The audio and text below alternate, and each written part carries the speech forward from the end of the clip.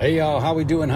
Joel Pilka with the Crush Life Podcast checking in, having a ride out here in Phoenix, Arizona. Just had coffee with a great friend of mine. Absolutely love this guy. Huge inspiration, go-getter, driven, successful, nice family guy. Reed, I appreciate your time. If you ever hear this, thanks, brother. You know, I got to talking and we hung out for about an hour and a half.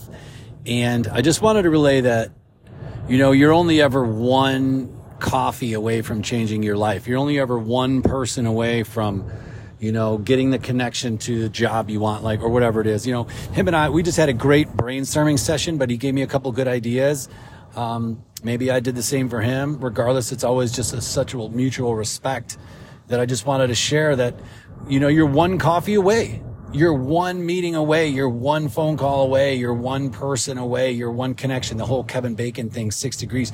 You're literally like one coffee date away from learning what you need to know, or getting a connection to who you need to, or learning something to calm your mind, or, just realizing there's good people in the world, like whatever that meeting brings you. But I just feel like a lot of times, I heard somebody talking about canceling plans the other day, and a lot of times it's easy to cancel plans, especially after us being cooped up in our homes for so long. It's easy to get a little social anxiety or not want to do these things, or, an hour before the meeting, not go, or whatever, find a reason.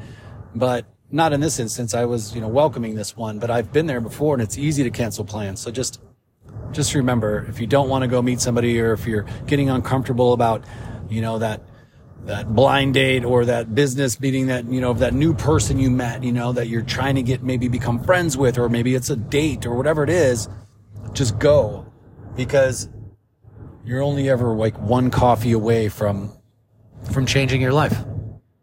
And I wanted to share that today because that's how I feel. Hope you all are having a great day, and you know what we're going to do today. We're going to crush life.